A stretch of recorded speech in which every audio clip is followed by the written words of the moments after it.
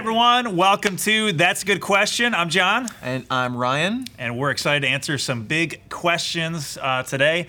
We've been working through a sermon series called Biblical Answers to Big World Questions. And this past Sunday, Pastor Ryan preached on God and country.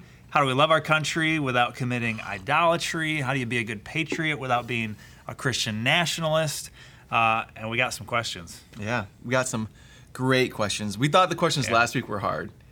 And then people pulled out the stops for They these got questions. harder. They got harder. And there were lots of them. So we had to consolidate a little bit. So if you don't hear your specific question, each of the questions we're going to read is one that somebody asked, but we had to consolidate and bring them together. So I'm sure you'll hear the topic that you asked a question about, even if you don't hear the specific question asked. Yeah. So ready to dive in? Yeah, let's do it. Sweet. Question number 1. Can I pledge allegiance to my country without taking away from my full allegiance to Christ? Yeah, I would say absolutely you can. The Pledge of Allegiance, especially with that beautiful little clause that was put in the 1950s, under God, we make allegiances and promises and commitments all the time without it affecting our commitment to God. I think about our commitment to our family, our allegiance to our wife. I would say there's absolutely no problem saying the Pledge of Allegiance, knowing that our allegiance is ultimately to God and serving our country well is one of the ways we show that. So, how would you? Yeah, it's an order of priority, right? Yeah. Priority, my allegiance to God, to Christ is first. There are other allegiances I have. Real quick, what would you say to somebody that said, hey, Matthew 5 says we shouldn't take an oath, so isn't the Pledge of Allegiance an oath? Yeah, so when Jesus says that, in a lot of ways, he's talking about letting our yes be yes and our no's be no. He's talking about not making promises we can't deliver on, living a life of true integrity. Don't promise what you can't deliver. Yeah. And so I don't think this is a direct correlation of that. Right. Jesus isn't saying don't make any promises or sign any contracts. Clearly not. No. Cool. Next question. Number 2. Can Christians stay out of or avoid politics? Yeah, absolutely not. Because, number one, there's two ways you look at it. Number one, we can't avoid politics because it encompasses our entire life. The laws that we live by as a society are dictated by the politics that we have. And it's all around us all the time. So on that hand, we can't avoid politics. I think what the person's maybe specifically asking is, can I avoid it and not participate in the political process and not vote? And I would say, as Christians, we need to be setting the example of what it means to be great citizens. The political process that's available to like the common man, the common person, is relatively unknown in human history. We have a great opportunity to serve God and to live out our faith and to see the kingdom of heaven be brought in through the ways that we engage the political process and vote. So I would say, no, we can't, nor should we avoid politics. John, how would you say? Yeah. Going back to the etymology of the word politics, right? Yeah. The polis was the city in the ancient world. So politics is just like the affairs of the city, the affairs of the society. And so if you think about it that way, the affairs of the world around us, Christians should be involved in the affairs of the world.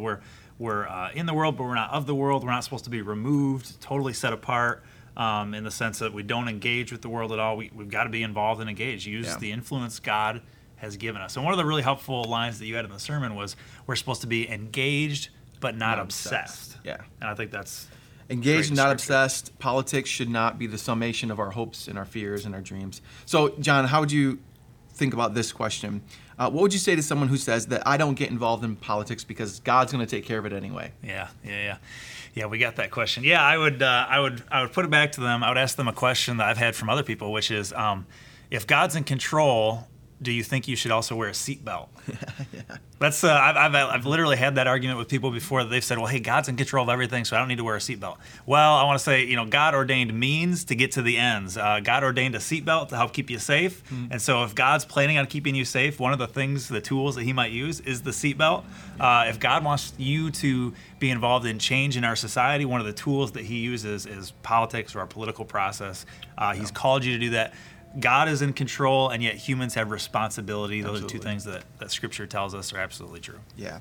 So with this next question, we kind of answered it, but let's just take another little spin on it. Should Christians vote? And I think maybe the question we really want to get at is, how should Christians decide who to vote for?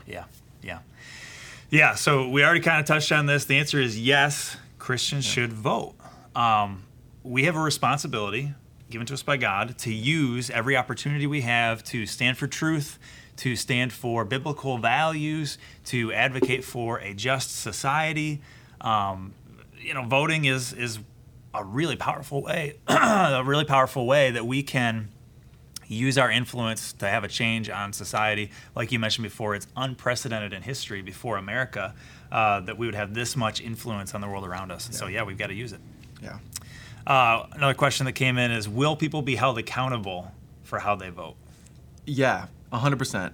And scripturally speaking, Matthew talks about in Matthew 12, Jesus tells us that we're going to have to give an account for every careless word we speak. Like, we're going to have to give an account for everything we do. Paul piggybacks off that and continues that sentiment in Romans 14, where he talks about we are going to have to give an account for ourselves for everything that we do, and that includes the ways we interact with people, and yes, the ways that we vote.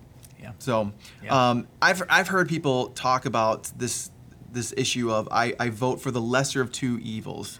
So should Christians abstain from voting because neither candidate represents Christian values? What about that scenario? Sure.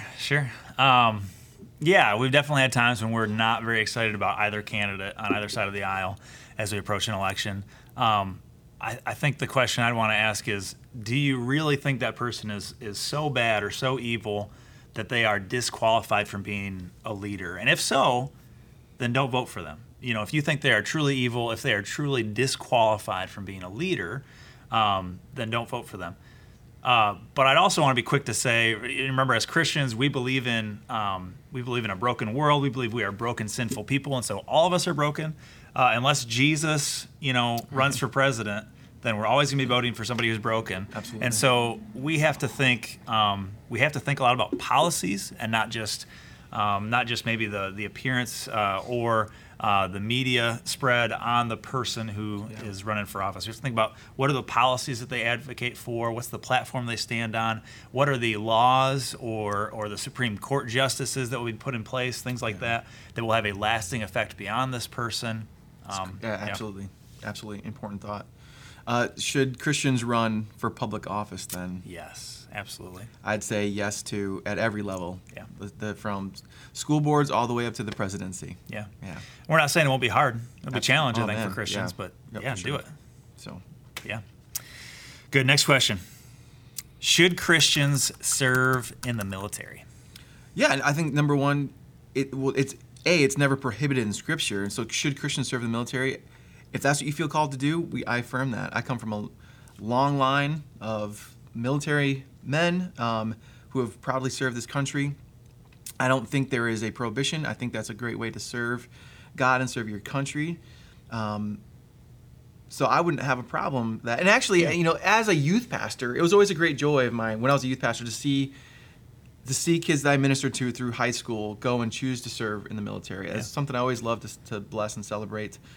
Pray for them as they go and help maintain the good things that this country represents across the world. And so and in Romans 13 and other passages in the Bible, it says that God has put government authorities in place and He has given them the power of the sword. Right? He's given government authorities the power of punishment, the power of the sword, in order to protect, defend, punish those who are wicked. And so same would go for like police. The police officers. And so it's also it's a sort of a job, right? Your military is your job, and I'd love to see Christians in every sphere of influence across our country representing Christ and what they do, from military to police. And so the idea, I think, though, can you speak to the idea of, like, when it comes to this idea of when you are a police officer or in the military, there may be times where you're called to end life.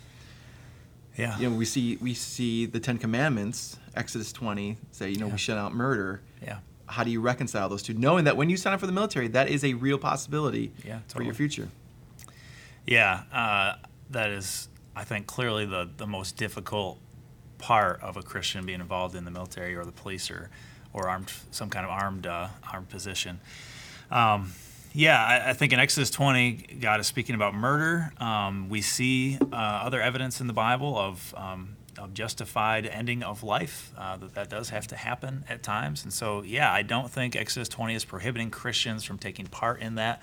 A Christian has a lot of moral things to think about, especially in the military. You have to think about some just war theory things about, is this a war that I can partake in? Do I think that it's just? Do I think that we're doing something that's overall good and worth the taking of life? So there's definitely moral challenges there, but I don't see in Scripture something that just says, no, by no means should you be part of this at all. I mean, we know that God never contradicts himself in Scripture. Yeah. So on the one hand, we see God prohibit murder in the Ten Commandments, but on the other hand, we see God call his people to war. Yeah. And knowing that's going to result in the end of life. So clearly God sees those as two different things. And so there's times where we justly have to enact the art of war that's going for the greater good. So that's a great question. It's a powerful question. And we know that those who join the military, they're signing up for an important thing. So I'm glad people are thinking through that from a Christian perspective. Yeah. So this is kind of shifting gears a little bit, and I think this is a question that's primed for the executive pastor. That is primed for the executive pastor to answer. And actually, I'll go and say this. This for me is a question that's come up. I would say in the last year, I've gotten a number of people ask about this specific question. So curious what your thoughts are. Is it okay for the church to claim the 501c3 tax exempt status? Yeah, definitely. And I've gotten that question a few times before too. And I had a chance over the last day to get to consult with our director of operations, Hank, who had some great. He's got a lot more financial background than I do, so he was able to speak to this too. But I'll say a few different things. Number one, what I want to say is I've heard some confusion. The 501c3 is a tax status, not some kind of government endorsement. It is not. It doesn't come with obligations to agree to a certain belief statement or to practice certain things. If there was a code of beliefs or an obligation to practice certain things, then we would have to consider if that violates our conscience or if we can do that. That might lead us to give up that tax status. But let me just share with you a few things from the IRS website itself. The IRS website says this: the benefits of having 501c3 status include exemption from federal income tax and eligibility to receive tax-deductible charitable contributions. Okay, so it means that we don't have to pay income tax, we don't have to pay property tax, and it means that those who give a donation to the church, they don't pay income tax on that gift that they're giving. I'll read just a little bit more. The exempt purposes set forth in 501c3 are charitable, religious, educational, scientific, literary, testing for public safety. They go on. There's a lot. The term charitable is used in its generally accepted legal sense and includes relief of the poor, the distressed, the underprivileged, and the advancement of religion. So the government has put in place this tax status to try to promote people doing good things, right? It tries to say, hey, you don't have to pay taxes on this portion of your money if you're going to use it for these quote unquote charitable purposes. And so, we take advantage of that. It helps us. It saves us money. It saves money for those who would give funds to us. One more thing I'll quick read to you, and this was Hank, our director of operations, kind of summary. He said, the people who give the donation get a tax benefit. So there's win number one. The organization is allowed to not count donations as income. There's win number two. And if the organization actually does use the money for a good purpose, there's win number three. And Peace Church is, of course, somebody who uses the money for good purposes. We could ask questions about other organizations, but that's kind of besides the point. So that's what it is. It's a tax status. It doesn't obligate us to do something that violates our conscience, at least not at this point. If it ever were, then we would reconsider it. We're Bible absolutely. first, following the Lord first. If we have to pay more money or pay taxes in order to follow the Lord and follow the Bible, then so be it. We'll do that. Yeah. We don't feel like we're in that spot just yet. Yeah, and I think that question has made us revisit the conversation, and it's something we're aware of. Yeah. And as we continue on and we see the world progress and the government continue to take shape, it's something we'll keep our finger on the pulse of. Yeah. So, yeah. Yep. It's good. Cool. Pastor Ryan, when, as citizens of heaven, can we disobey leaders here on earth? So this was one that came into us in multiple different forms, but I think that's one way that somebody asked it, and I think that's probably the simplest way to ask it. Yeah. When can we disobey leaders here on earth since we're citizens of heaven? Some of the examples they gave were Christians hiding Jews in Nazi Germany. Daniel doesn't bow down to the idol or pray to the king instead of God. Yeah. Yeah, what do you think? Yeah, that is a question that has been coming up on I don't want to say a regular basis, but I've heard that question a lot, especially since 2020 with some of the COVID restrictions and people wondering if the government is overstepping their bounds. And number one, our allegiance is to God and His revealed word. Romans 13 says we need to honor our leaders, knowing that they were put there in place by God to serve a purpose. And as we already kind of talked about this before, there are times where we see in Scripture, like the other one would be in the New Testament, in Acts chapter 5, when the authorities tell Peter and company to stop preaching the gospel, they're like, no, we're not going to stop doing that because we obey God, not man. And so the question of when is it time to disobey our leaders, there's a few things you got to take into context. Number one, are they they calling us to really violate our faith and our conscience? We can't do that. Secondly, is that we have in our government, we have the Constitution, we have laws, and we have diplomacy, and we have ways to change laws. And so I would say the first thing is, like, have we exhausted every opportunity to see the change that we want in this world? And knowing that to disobey the government is gonna come with consequences.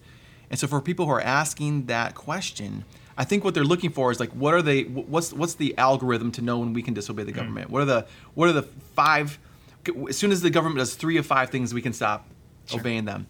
And I think another way to look at it is when you're ready to suffer the consequences for it.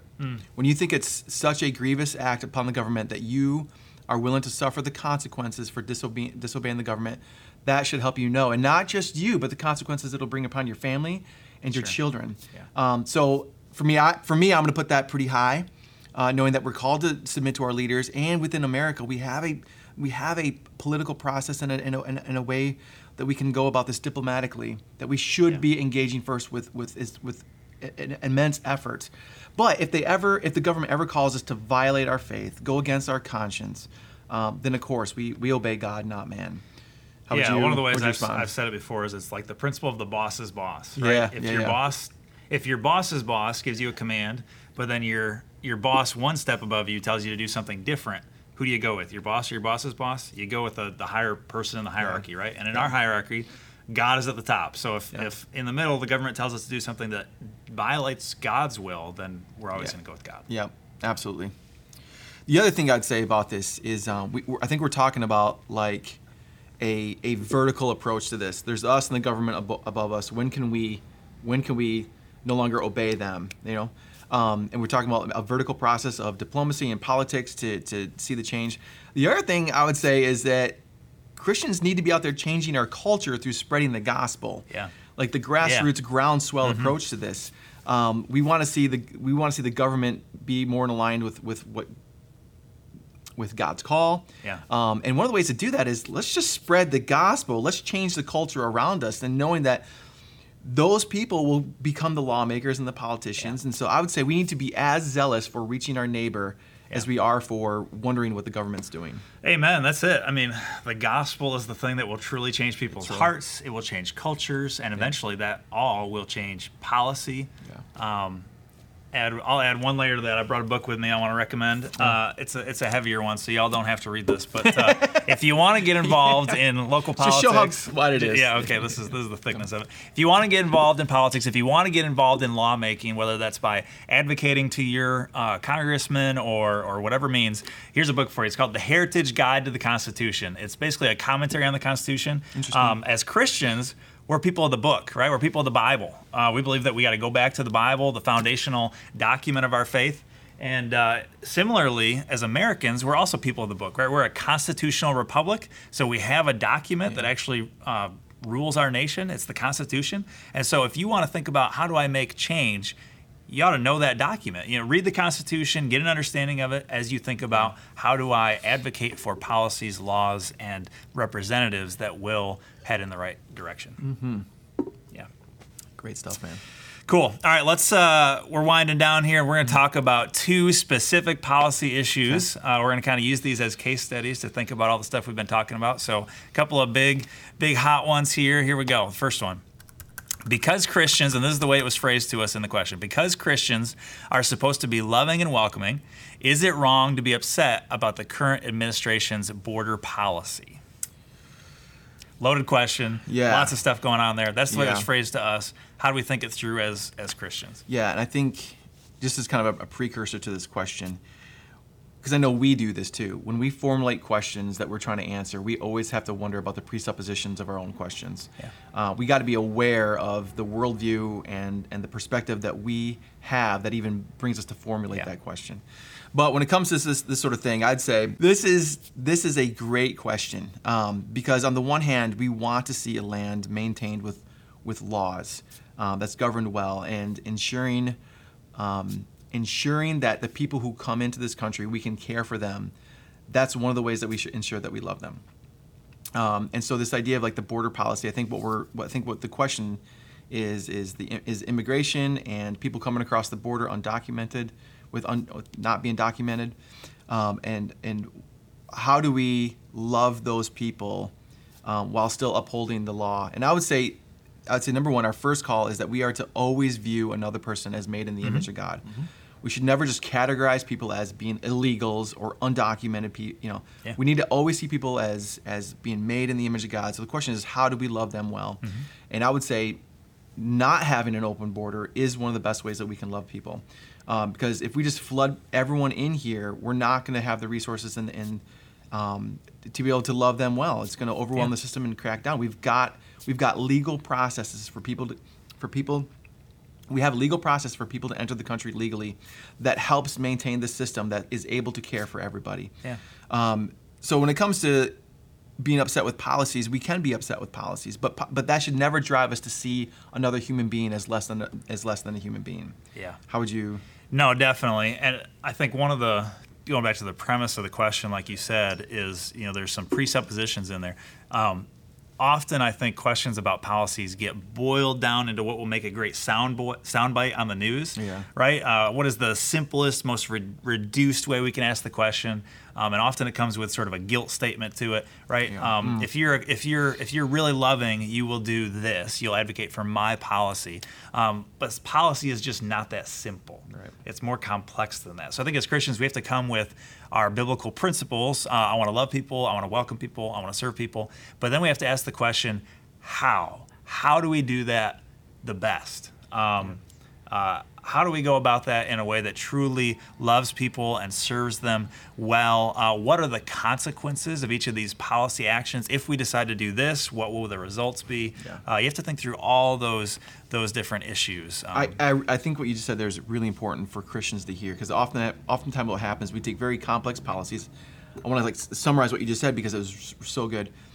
We take complex policies and we boil them down, maybe even beyond their essence, to a cultural club that we beat people with to get them to submit to our way of seeing things. Yeah. And Christians, we always got to step back and say, what is the biblical worldview behind this? Yeah. Don't be bullied into, things like you're unloving or you're uncompassionate if you take this stance. Yeah. To take a step back and really analyze the situation, analyze what the Bible says, and really think about this critically about what's going on. Yeah. I just think Christians really need to hear what you just said. So. Well, and you and I even think through some of these things when we're thinking about policy or decisions here at church. And one of the things, you and I both love the whiteboard. We both have whiteboards in our offices. And one of the things that I know you and I have done before is sort of draw a line down the middle of the whiteboard and sort of put some principles along the one side. These are things that the Bible says. These are things that we believe. And the other side, we start writing down, these are the practical implications of these things. These are the consequences. And so when you put those on paper, you start to see, all right, I got principles, I got consequences, and it's not so easy to just say, well, obviously I'm going to do this. You have to really weigh things out and get practical. Yep. So it's good. So, all right, hey, one of the last questions I think we have here is this is one of the last ones, right? Yep, this is it. So, great question. This is going to kind of saddle one of the sermons we're going to preach in this series, but let's just go ahead and ask it now. Can someone vote for a pro-choice politician if they are truly a Christian? Again, that was the way the question was phrased. Yeah. Let me say it again. Can someone vote for a pro-choice politician if they are truly a Christian? Yeah, and much like just the last question, right? I think we have to reframe the question. The question is already posed in a way that I think makes some presuppositions. To talk about this topic, I don't think our goal as Christians, we don't want to call into question whether or not somebody else is a Christian. That's not the point. That's kind of a different conversation altogether. Yeah. So let's not talk about can you be a Christian if you did that. Let's instead say, should Christians do this? If you're a Bible-believing Christian, should you do X, Y, or Z? I think that's the better question, the way to approach the topic. And so the specific question is about pro-choice, or let's just call it what it is, pro-abortion, right? That's what we're talking about. So pro-abortion policies or candidates, should we as Christians do those things? Is it biblical? Well, if you're around Peace Church, you probably already know where we're at on that. We preach every year, at least once a year, on Sanctity of Life Sunday, a whole sermon on this. We get into the text of the Bible and see what it has to say about it, as well as giving some specific applications. But we'll just be really clear right here, right now. Christians should not vote for pro-abortion candidates or policies. Abortion is the taking of a life. We can't be for that. Unborn children are children, human beings made in God's image, and so the killing of one of those is not okay. And as we think about a candidate specifically, I think it's one of those things that is a disqualifier. So every candidate for office is a broken person, has their strengths and their weaknesses, their flaws and their good things. But I think being in favor of killing unborn babies is a disqualifier to be a leader. That's where I'm at. So this is for us. I want to really clarify, and I'm pretty sure this is apparent for us. And anyone who knows Peace Church, this for us, this is not a left or right issue. Right. This is not a Republican or Democrat issue. This is not a conservative or a liberal issue. Yeah. That's not a dichotomy that we bring this conversation into. We just look at the real fact.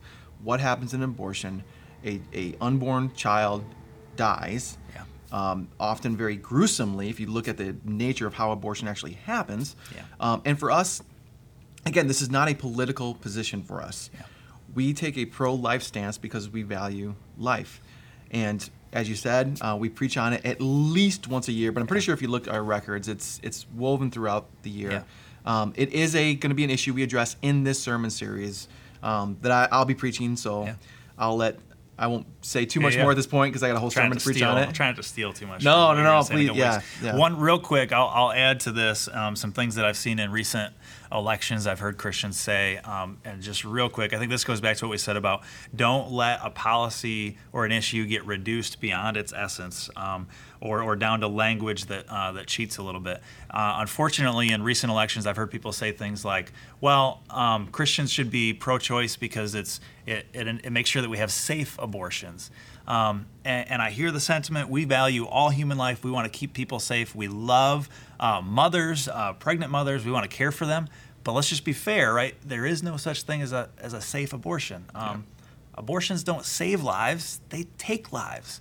So I just want to say, Christians, don't be fooled by language like that.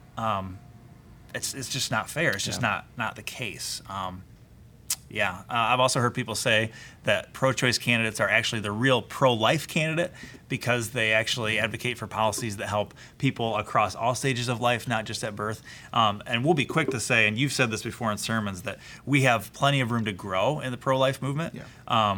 We have our flaws, we have our weaknesses. We don't want to just care for babies. We want to care for moms. We want to care for people at all stages of life. So we have room to grow, but boy, I think that's just totally faulty to say that a pro-choice candidate is actually the pro-life candidate because they care about other issues of life. I think that's misguided. I'm chomping at the bit to try and talk a little bit more. Stop so I don't. No. It's just we're preaching a sermon on this, but I will say, just because I think it's relevant to this question as far as God and country, when we vote for pro-life candidates, I think the voter has an obligation to be communicating with those candidates and ensuring that their pro-life policies are undeniably strong, amazing, and would win the hearts of those who are pro-choice, knowing that we care so much about life. Yeah. We're not just wanting to see babies born; we want to see them taken care of from the moment they're born, before they're born, but definitely from the moment they're born and continue on.